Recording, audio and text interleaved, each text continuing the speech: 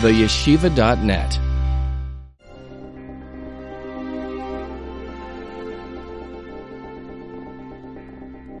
My dear friends, there was once a fellow from Switzerland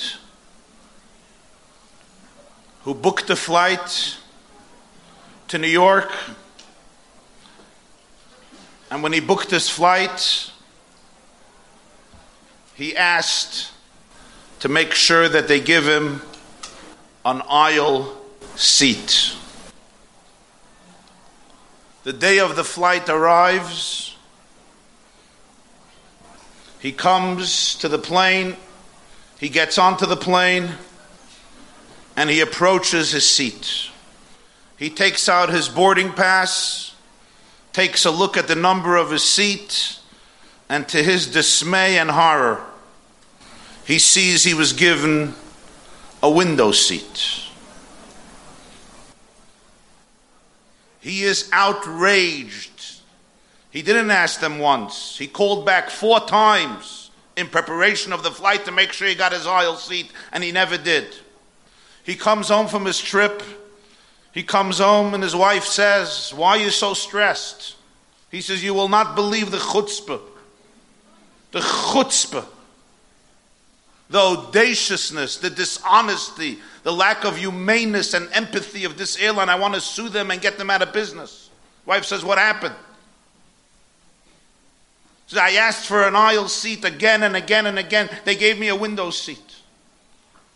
His wife turns to her Swiss husband and says, "My dear husband, why didn't you just ask the guy sitting by the aisle to switch with you?" He says, "There was nobody in that seat."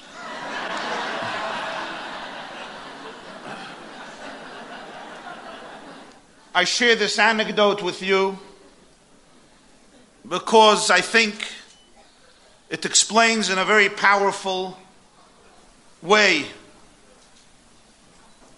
that unique and enigmatic statement in the Gemara and Talmud, Tractate Tainis 29b, Talmud Rabbi Mansur Shlita just mentioned a few moments ago, where the Mishnah says, "B'tisha b'av nigzar alav eseinu shlo yikonsu la'aretz." On the 9th day of the Hebrew month of Av, there was the edict on our forefathers that they would not enter the Holy Land. They would remain in the wilderness for 40 years. Vatisa kol ha'eda vayitnu es koilam vayifkuam balayla ha'u. When the spies came back the 9th of Av, they dissuaded the Jewish people from entering into the land. They inculcated them with fear, with dread, that they will all be slain if they dare try to conquer the land that was promised to them. And the entire nation wept. There was a mass hysteria of dread and terror of what might befall them. If they follow their journey, their destiny, they all want to remain in the desert. Says the Talmud, Omar Rabba, Omar Rabbi Yochanan. Rabba said in the name of Rabbi Yochanan, Tisha b'Av Haya. That night when the nation wept, it was the 9th of Av. Omar Lahem HaKadosh Baruch Hu, Hashem said to them, Atem b'chisem, b'chiyah shel chinam, v'ani koiveya lachem b'chiyah l'deiros. You have wept tears that were in vain. Atem b'chisem b'chiyah shel chinam. These were unjustified tears. There was no reason to weep. There was no excuse for sobbing. As a result, I will turn this day into a day when you will weep for generations and have a reason to weep for generations. It became, of course, the day of destruction and exile over the generations. But I want to ask you, my dear friends, a question. Imagine this happened in your home, and I assume it happens in your home. One of your children is crying for absolutely no reason, which could include your husband or any one of the children. And there's really no reason. He got a lollipop, he got supper, everything is fine. But he's crying. Some fear that he is afraid of, and your baby is crying. So what do? Maybe you need to discipline them, maybe you need to train them, maybe you need to educate them, maybe you need to rehabilitate them, maybe you need to give them a lesson, maybe you have to explain to them a few facts about life. But I never heard of a parent or an educator turning to the child and saying, "You're crying in vain, but I will make sure to give you a reason that you could sob justifiably. Trach, trach, trach, trach, trach, trach. Now you have a reason to cry." What's the logic behind this? You're not talking about an impulsive, vengeful mother or father. You're talking about the master of the universe, who, as the Baal Shem Tov says, loves every single Jew more than a parent loves a child, an only child who was born. When they were older, you can only imagine the infinite love of a parent to an ordinary child. Never mind parents who were blessed with one child after waiting for decades. How much love is there in that relationship? And the Baal Shem Tov said that doesn't capture even a glimmer of the love that God has for every single one of his children. What's the meaning of this response? The Jews cried for no reason, yes. They were terrified. They were overwhelmed by the message of the spies. They need to be educated. They need to be rehabilitated, perhaps penalized. But what's this message? You cried for no reason. I will make sure that this Tisha B'Av is going to be a day in which you will cry and cry for good reason. But the truth is, this wasn't a punishment. It wasn't a threat. This wasn't a statement of, you started up with me, I'll start up with you, and I'm bigger and stronger. This wasn't about making a point, scoring points. Rather, what Rabbi Yochanan, I think, is conveying is that God was telling the Jewish people about the consequences of what we call today learned hopelessness. Learned hopelessness. You learn to become hopeless. What indeed allowed the spies to dissuade the people from entering into the land? After all, this was a generation for whom miracles was the stuff of daily life. If you would have asked the spies, what did you have today for breakfast? And they would have said, manna. From where? Oh, it comes down from heaven every day. And what do you have to drink just before you gave your speech? Oh, we have this rolling stone that we call Miriam's well that gives us water. How did you get out of Egypt? Oh, 10 plagues. How did you get through the Red Sea? It split. This happened just a few months ago. Suddenly, loy nucha lalois, we can't. But friends, that is exactly the power of fear. What fear achieves is, it paralyzes you. It makes you believe that you can't. And here is the great truth of life. Bear with me. Whether you believe you can or you believe you can't, you're right. I once read about this fellow. He was a real pessimist. He always predicted the worst of the worst. You know, they used to say the Jewish telegrams would read, "Start worrying, details to follow." Right? In a kosher restaurant, the waiter walks around, wants to know one thing. Is anything all right? So this fellow, you just got it? Okay, that's fine. No worries, no worries. You could say Moidani. This fellow was a real pessimist. Everything was bleak and dark, and it's getting darker. It's not over yet, but it'll soon be over. They once asked the pessimist, what's the difference between an optimist and a pessimist? So the pessimist says, the optimist says it can get worse. The pessimist says it can't get worse. Anyway, what he did for a job was, he would upload trains that would transport foods. And one day he uploaded a train that was going on a long journey, and he was uploading it with dairy food, yogurts and milk and ice cream. and cheese and butter. It was a refrigerator train. It's supposed to be a refrigerator train. And he finishes uploading it. It's a long 48-hour journey. And lo and behold, the doors close on him. And of course, his cell phone died. And the train starts moving. And he's banging on the doors. Nobody can hear it. And he knows that for the next 48 hours, he's supposed to be seated in a refrigerated cabin for all the dairy. No way he could survive. He finds a cardboard, takes out a pen and writes his last will and testament. My dear wife, I always knew that something like this would happen to me. And he goes on to describe what a horrific, dark, bleak, disastrous, tragic, catastrophic life he lived. I now must say goodbye, as the frost will take my soul. Love, and he signs his name. Train arrives in Vancouver, doors open, people come to unload all of the dairy products, and they see a fellow mamish lying on the floor. They call him a doctor, Russia, symptoms of hypothermia. Revives him, takes him to the hospital, but they can't figure it out because the refrigerator was off. Thus, you believe you can, you're right. You believe you can't, you're also right. That's the power of fear. The fear often becomes a self-fulfilling prophecy.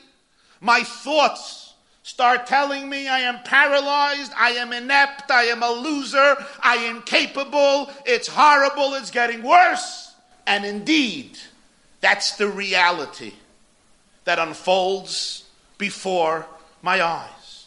So what Rabbi Yochanan is saying is not a punishment. God says, today you're crying in vain. Why are you crying? You know you could go into the land. You know you could conquer the land. You know that this land was given to you. You know that this is your destiny. This is your journey. This is your promised land. But this demonic fear enters into our consciousness, takes us over, and you believe you can't, and then you really can't. And if you can't, you have to stay here. But the problem is that as a result of this, you really will become paralyzed. And you really will not be able to confront your challenges. You really will not have the tools to be able to face adversity. And the fake tears can, God forbid, become genuine tears. Which might explain, according to the great mystics, why it happens on the 9th day. Why the 9th? And we're now in a period known as the 9 days. Why 9? Well, you might say it happened to be 9 days from the first day of Av till the 9th of Av. It happens to be 9 days. What do you want? Would have been 11. It would have been 11. But in history and in Jewish history, everything is precise.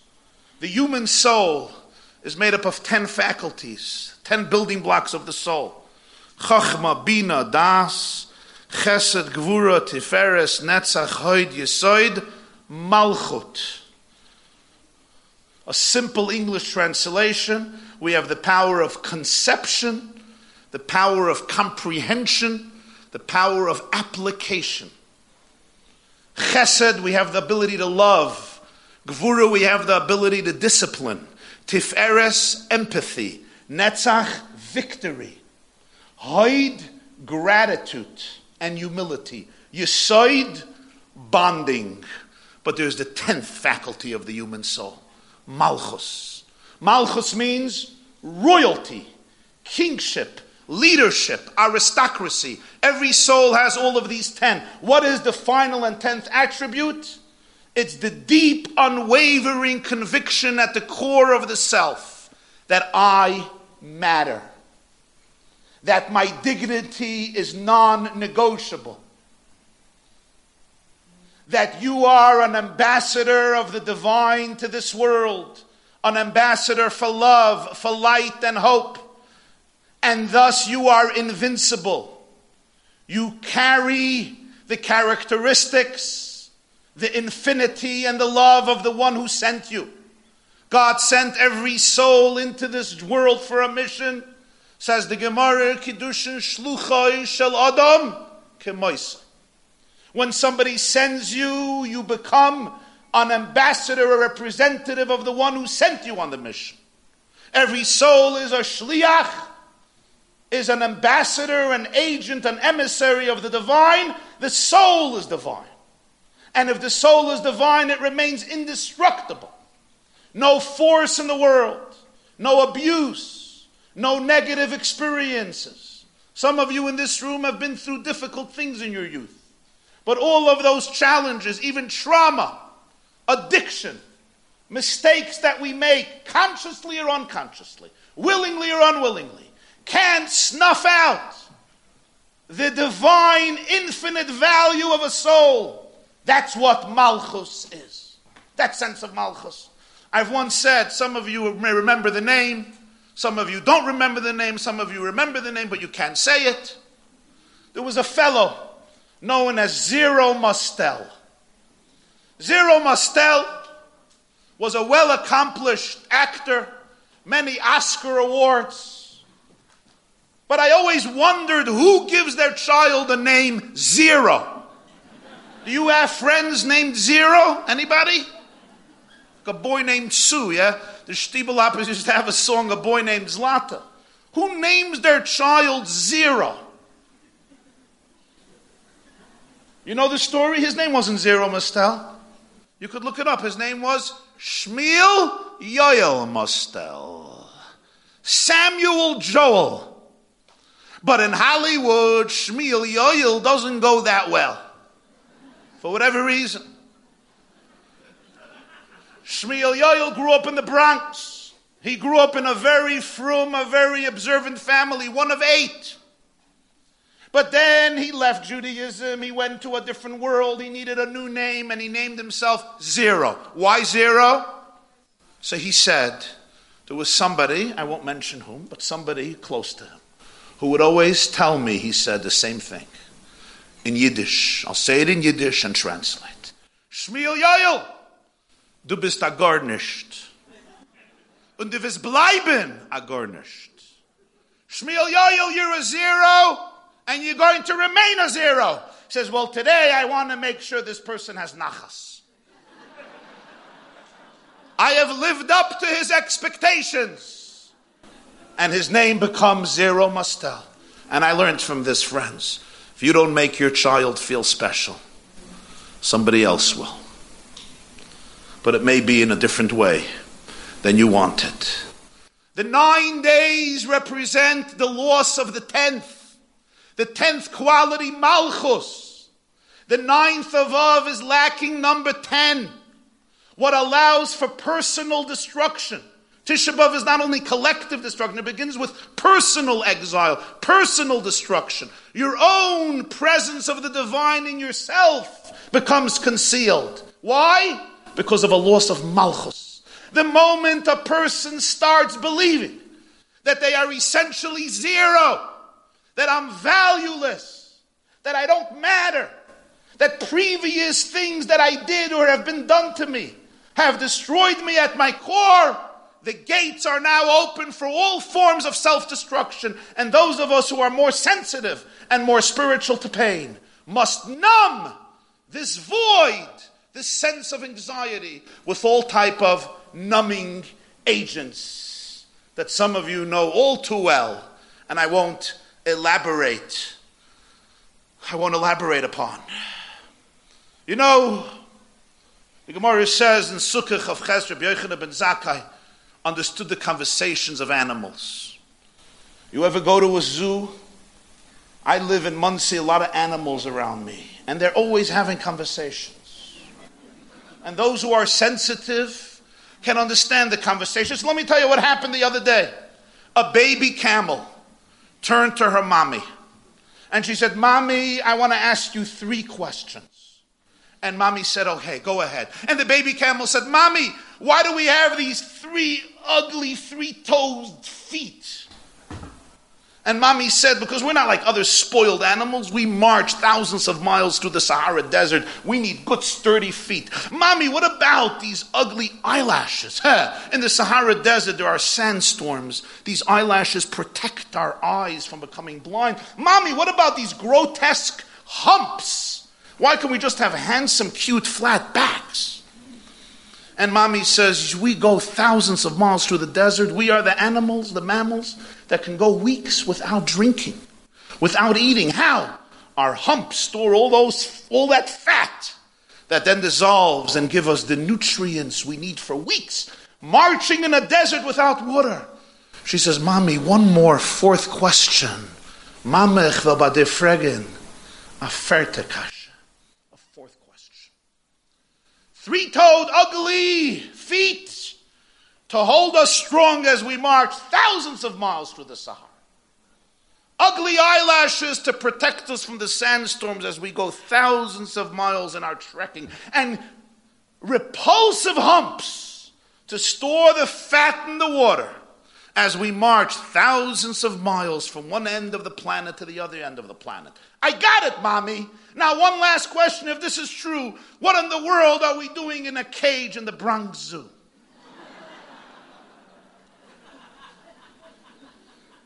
That's the question of Malchus.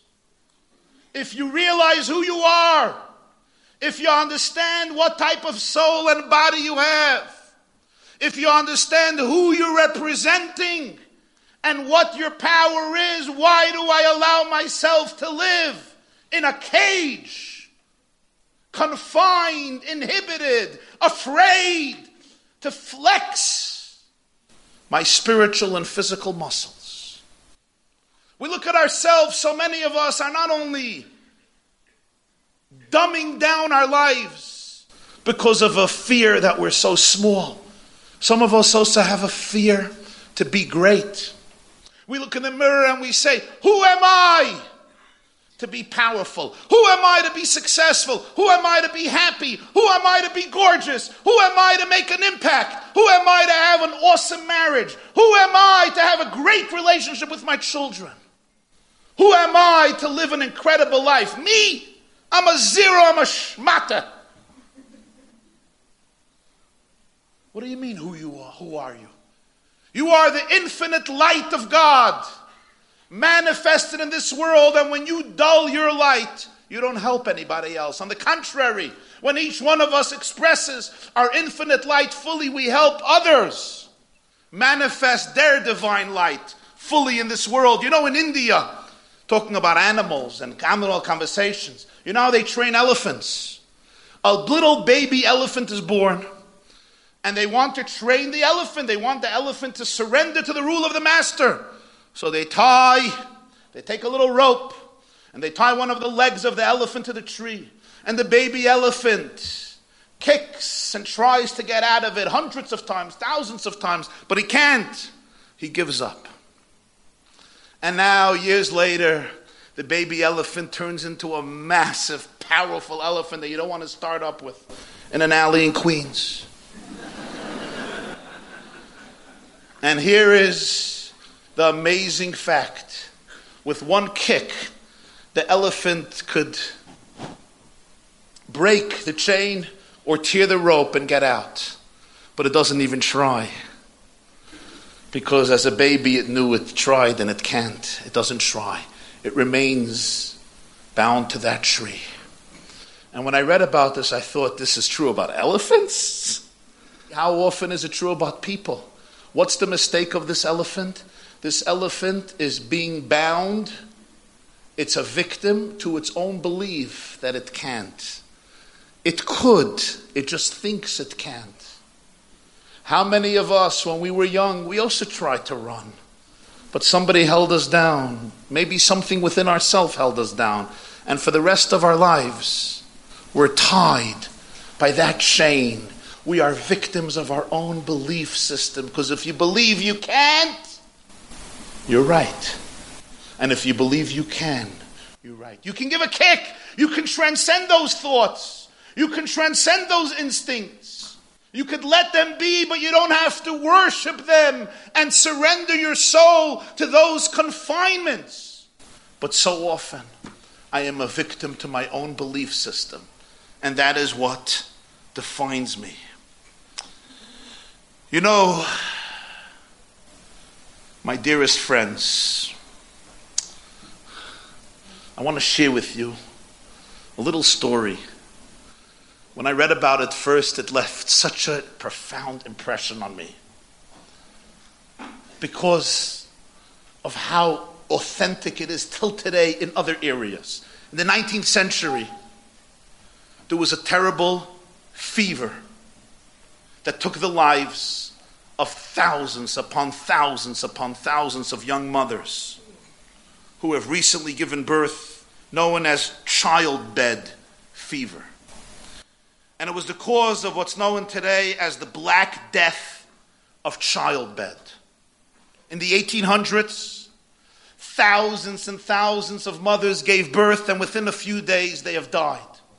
And none of the physicians can figure out what is the cause for it. There were regions in Britain and other places where 50, 60, 70% of women giving birth died within the next few days. The tragedy was alarming and to no avail, according to the knowledge of medicine that they had. Now, this is the 1800s, so the science of medicine is developing rapidly. So is the arrogance, the pompousness of the physicians. There were two doctors who believed that they came up with the solution. The first was named Ignaz Semmelweis.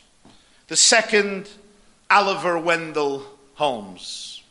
Both 19th century physicians.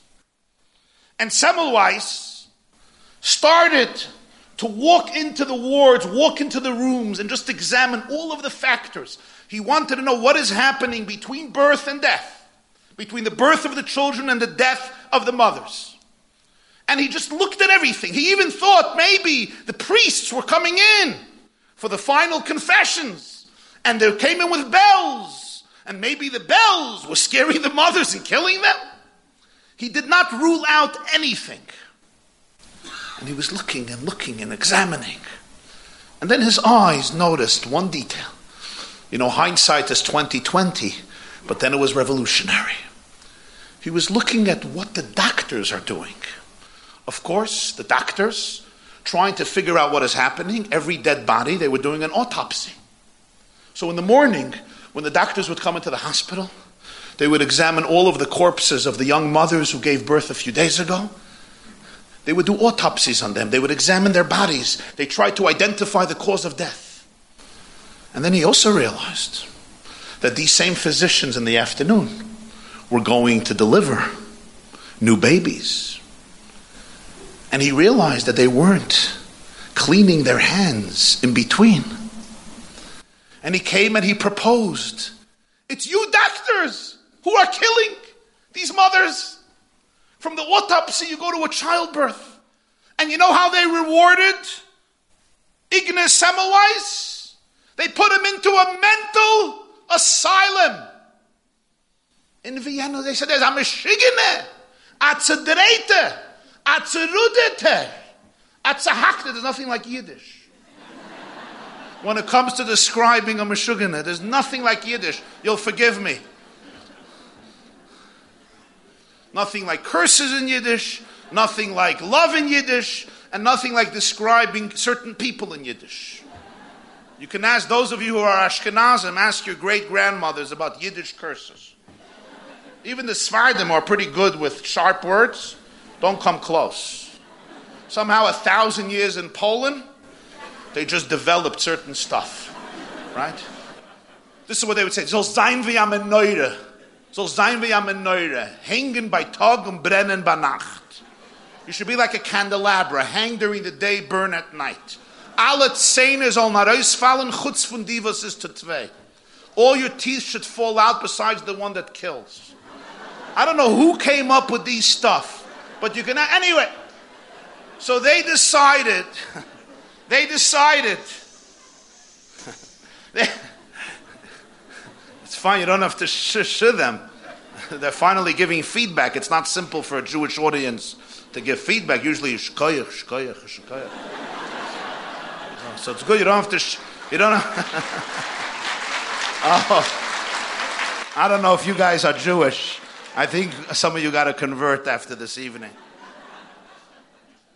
So they took Ignaz Semmelweis, and they put him in a Beis Mishugoyim, where he was abused too. It took 30 years. 30 years and countless deaths for the world to get to realize the truth. They were right. They were right. And when doctors started to wash their hands and sterilize the equipments and the instruments they were using, and their own hands and their own bodies, suddenly it dropped. The women were not dying anymore. Today, thank God, it's very, very rare, uniquely rare. I thought to myself, wow, it's so easy to blame the world. The doctors came in, you know doctors, right? They came in their physician suits. That's Pshat in the Gemara. Toiv sheberoifim legehenim. That story. Toiv sheberoifim and Kedushin. They came in to figure out what's the source, not even realizing it's you. The expert is the one who's guilty. That honesty, that ability for me to be able to take accountability. You want to take credit for your great accomplishments? Great, do that. But take accountability. Sometimes we look around at our communities, at our homes, at our schools, at our environments. And it takes 30 years for some of us sometimes to realize certain truths that it's so easy not to look at, because it's difficult to look myself in the mirror and say, maybe it's my hands that are unclean. Maybe it's my attitude that is contaminated. Maybe it's my mindset that is subjugated to an exile mindset. Maybe it's my own imagination, my own expectations, my own trauma, my own way of looking at the world that is so not allowing me to be able to bring healing, recovery, life, and salvation. So Rabbi Yochanan is teaching us and saying, God told the Jewish people, never ever underestimate the power of fear, the destructive power of fear. It was Roosevelt who said justifiably, we have nothing to fear but fear itself. Each one of us was granted with incredible, infinite potential to bring light, love, redemption, and hope to the world. The spies were wrong. Yachol nucha. We could fulfill our mission. We could transcend our mindset of exile. We could prepare ourselves and usher into our own psyche a consciousness of expansiveness, of infinity, of redemption, of geula, and bring that light to people all around us. And then that great night of Tisha B'Av will be transformed from a night of tears in vain to a night, as the Rambam says, of dancing, festivity, and joy. B'mheira b'yameinu, amen. Thank you very much. This class is brought to you by theyeshiva.net. Please help us continue the classes. Make even a small contribution at www.theyeshiva.net/donate.